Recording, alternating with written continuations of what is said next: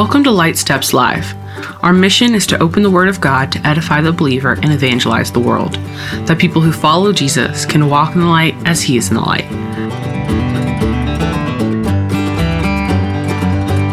In Matthew chapter 5, verses 17 through 26, Jesus teaches on the real rule of the law and the true goodness of it.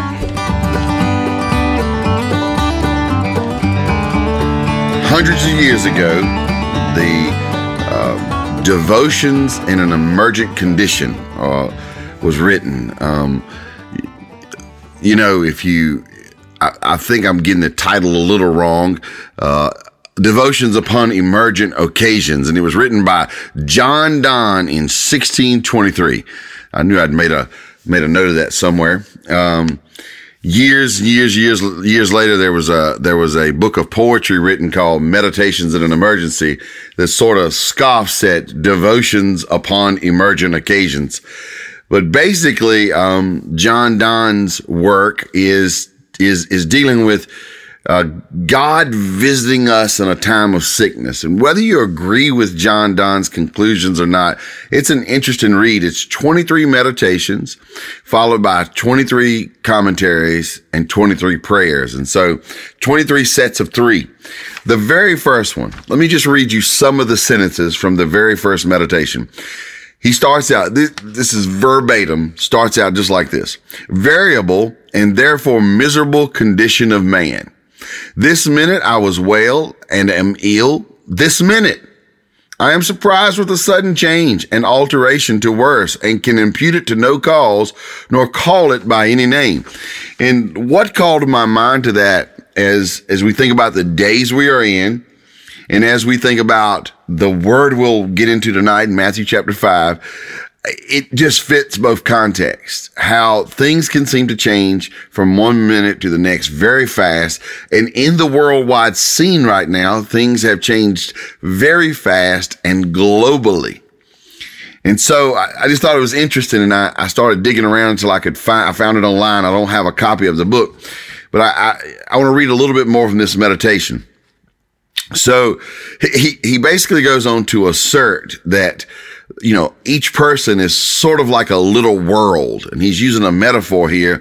And so, in the latter 3/4 of the devotion, he says, "Is this the honor which man hath by being a little world, that he hath these earthquakes in himself, sudden shakings, these lightnings, sudden flashes, these thunders, sudden noises, these eclipses, sudden offuscations and darkening of his senses, these blazing stars, sudden fiery exaltations, these rivers of blood, sudden red waters?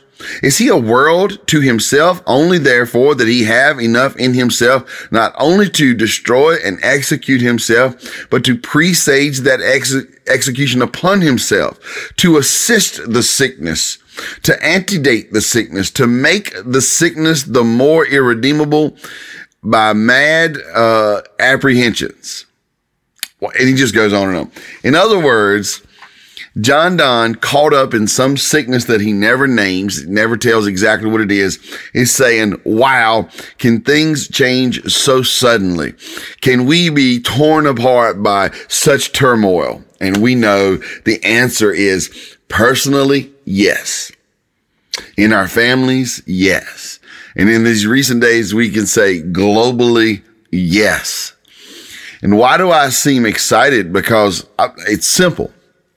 When I gained some understanding, I can at least set the context of the person I am, the time I'm in, and what God is doing in the middle of all this.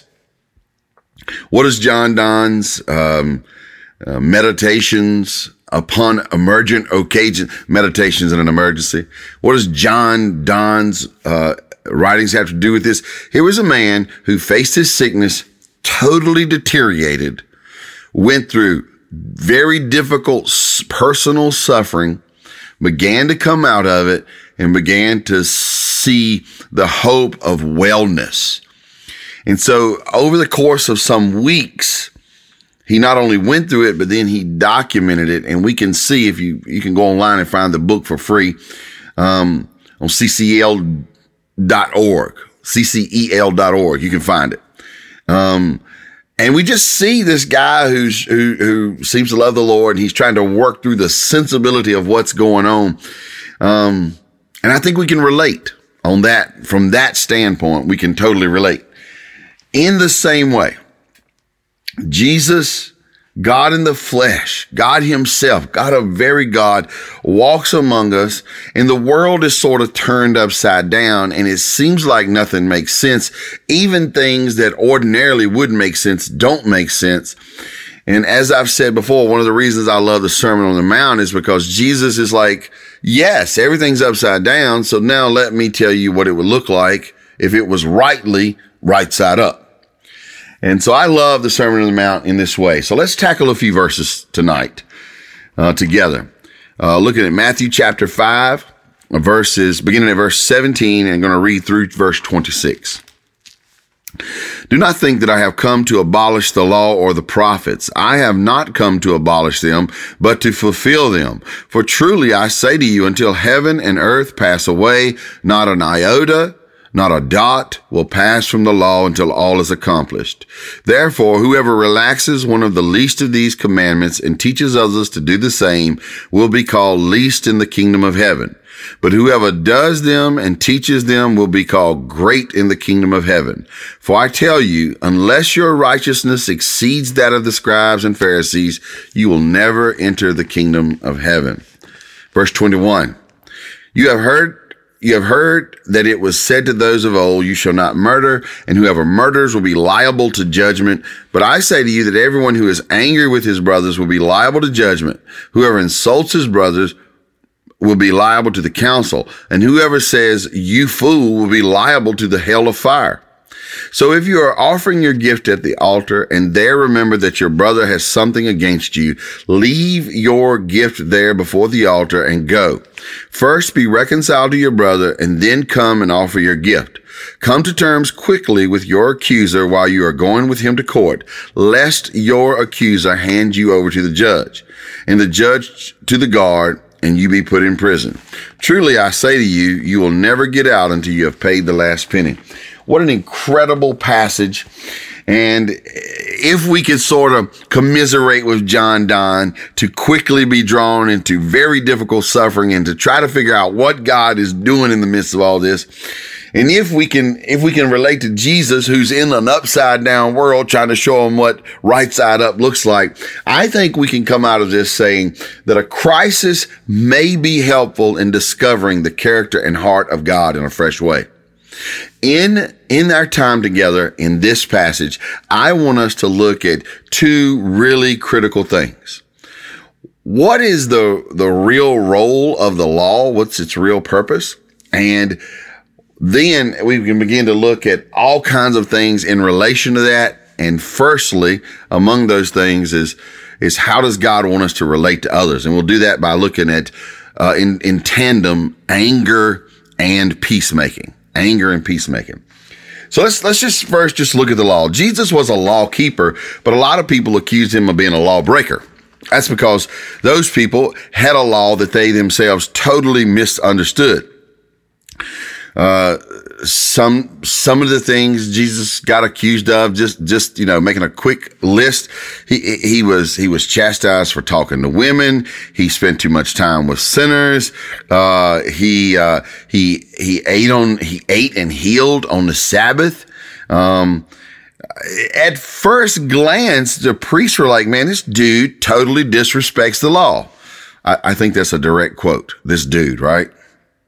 Might be the King Timothy version. Ha, ha, ha. What Jesus really does, though, now get this. You really might need to soak in this. Jesus, what he does is he violates traditional views of the law and never the law itself. Now let's just pause right here. Sit in that a moment. Soak in that a moment. Jesus never actually violates the law. He violates people's view of the law. And we see a lot of that these days. And when crisis comes, it's it's usually a twofold thing that happens. We have one response or the other. We either take shortcuts in the name of the crisis and forego the law, or we start to think that the hyper adherence to the law, hyper adherence to the point of distortion, will somehow fix everything. And you know, what often erupts is anarchy on the one side and legalism on the other side. And that's what had captured society in Israel. It had, on the one hand, you had licentiousness and lawlessness. And so you would have people like Barabbas. You would have people who were, you know, criminals. And some of these people would have been criminals in, you know, in their mind, the name of God, right?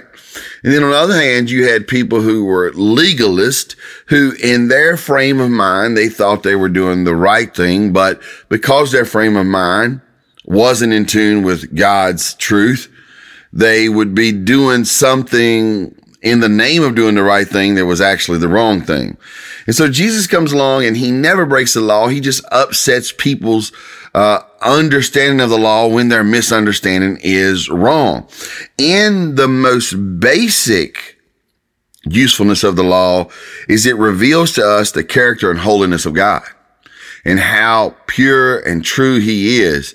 And it's no wonder then we would say, like what the Apostle Paul says, I see the things I ought not be doing, and I do them.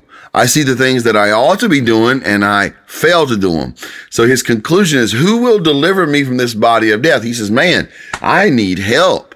I see the holiness of the law, and I can't keep it. I see the usefulness of the law, and I don't pursue it. In other words, I'm really broken. So Jesus steps into this scenario, and you got people who are abusing the law on the ends of the spectrum and all across the spectrum. What's that got to do with us living in these days of crisis now? We see the same thing. You know, just because we have mobile phones and stuff, man hasn't changed one bit. We're still just broken people. We're still sinners. We're still sheep who are astray, who are in need of a shepherd. So Jesus steps into the situation and he's like, wait a minute. I don't want anybody to get me wrong. Okay. I don't want anybody to get me wrong. Nobody's doing away with the law here. That's what he says in verse 17. Do not think I've come to abolish the law of the prophets. I have not come to abolish them, but to fulfill them. And what he's already basically saying is, I'm coming to show y'all how these laws should work. And if you look at how he lived, if you read the Gospels, how he lived as a man on earth, and how Pharisees, Sadducees, ruling class, Levites, different people responded to him. Everybody had this idea of how they thought they should behave in accordance to the law. But Jesus is the essence of the law. He is he is God. He is the holiness, the righteousness of God.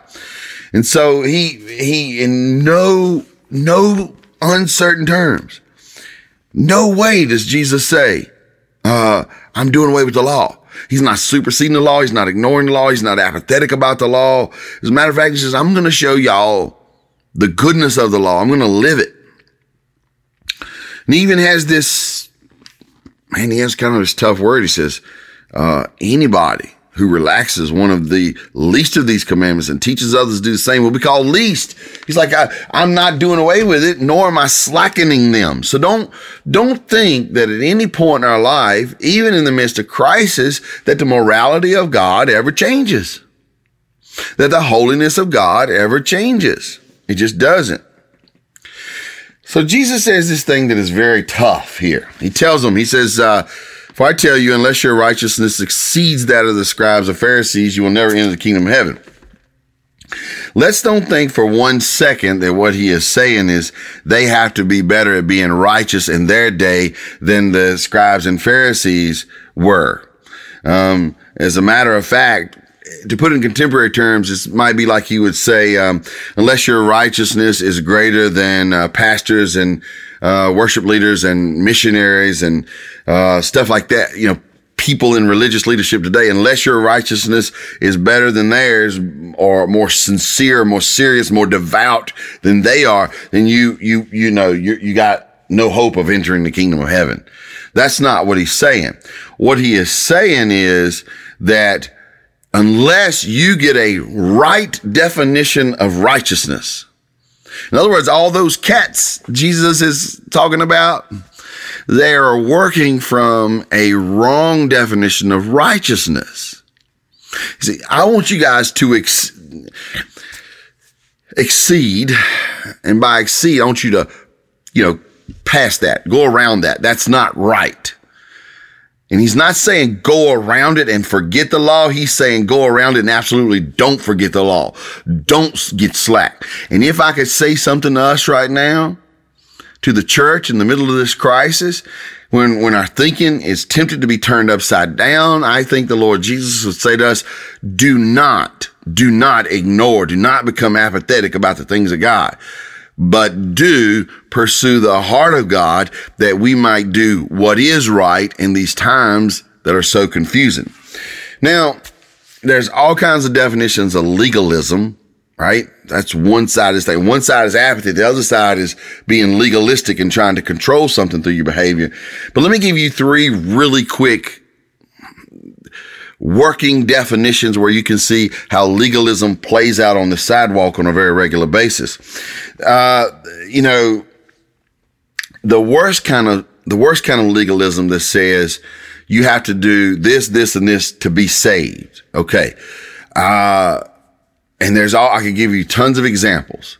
There's a set of rules, and if you don't obey them, you won't be saved. Well, salvation is through no other name than through Jesus. He says, I'm the way, the truth, and life. Nobody comes to the Father except through me. So in other words, to be saved is not in the power of our works. We are dead in our trespass and sin. None pursues after righteousness. No one is good. All we like sheep have gone astray. The power of salvation's in our hand, but there's this sort of legalism that says if you do X, Y, and Z, you'll be saved. There's another sort of legalism that what it does is it creates, new laws on top or I would say, wrong laws on top of right laws. Here's a New Testament law. Study the word of God to show yourself a workman who needs not be ashamed. Okay. Legalism would say, study the word of God and make sure you have this translation, which we approve of and we don't approve of any other. That's a kind of legalism that says we'll take what God has said and we'll make our version of it. Then another kind of legalism can also be the sort of thing where we concentrate so hard on knowing, saying, and doing the law to the letter that we leave out people. And so that's a kind of legalism that we can feel really good about sometimes, like I obeyed the rules, but we crush someone's spirit or fail to serve someone. I won't go through it because I just see our time, but just think about the story of the Good Samaritan. And I think that's precisely why Jesus tells that story. The Pharisees, the scribes, two groups of people, two persons go around Jesus. Go around the broken person, the robbed, beaten person, because they cannot be defiled by messing with this bloody guy. If they go by the letter of the law, they lose the love of the person in that case. And they were going by the letter of the law. And in a way, you kind of can't blame them. Except they left the person behind. That's just the third kind of legalism. If there was a caution for us in the middle of this crisis, it would be to watch out for all of these sorts of legalism that they don't even really self-serve, because they leave us out of fellowship with God and they leave people behind. So what we don't want to do is to think that we have the capacity to save ourselves by rule keeping. What we don't want to do is to pile our traditions on top of God's laws. And what we don't want to do is to be so concentrated on personally trying to achieve the letter of the law that we have lost the spirit of the law. Now, we could dig into all of those, and maybe we should, but let's don't. Let's leave those big thoughts out there to ponder them a little bit, and let's move toward a discussion on what getting to the heart of the law looks like.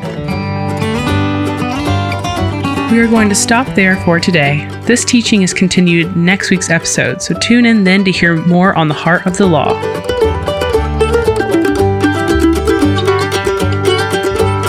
Light Steps Live is a listener-supported podcast. We thank God for those who give to the gospel in supporting this ministry, and humbly ask that all pray and those who can give. Visit lightsteps.live to donate today.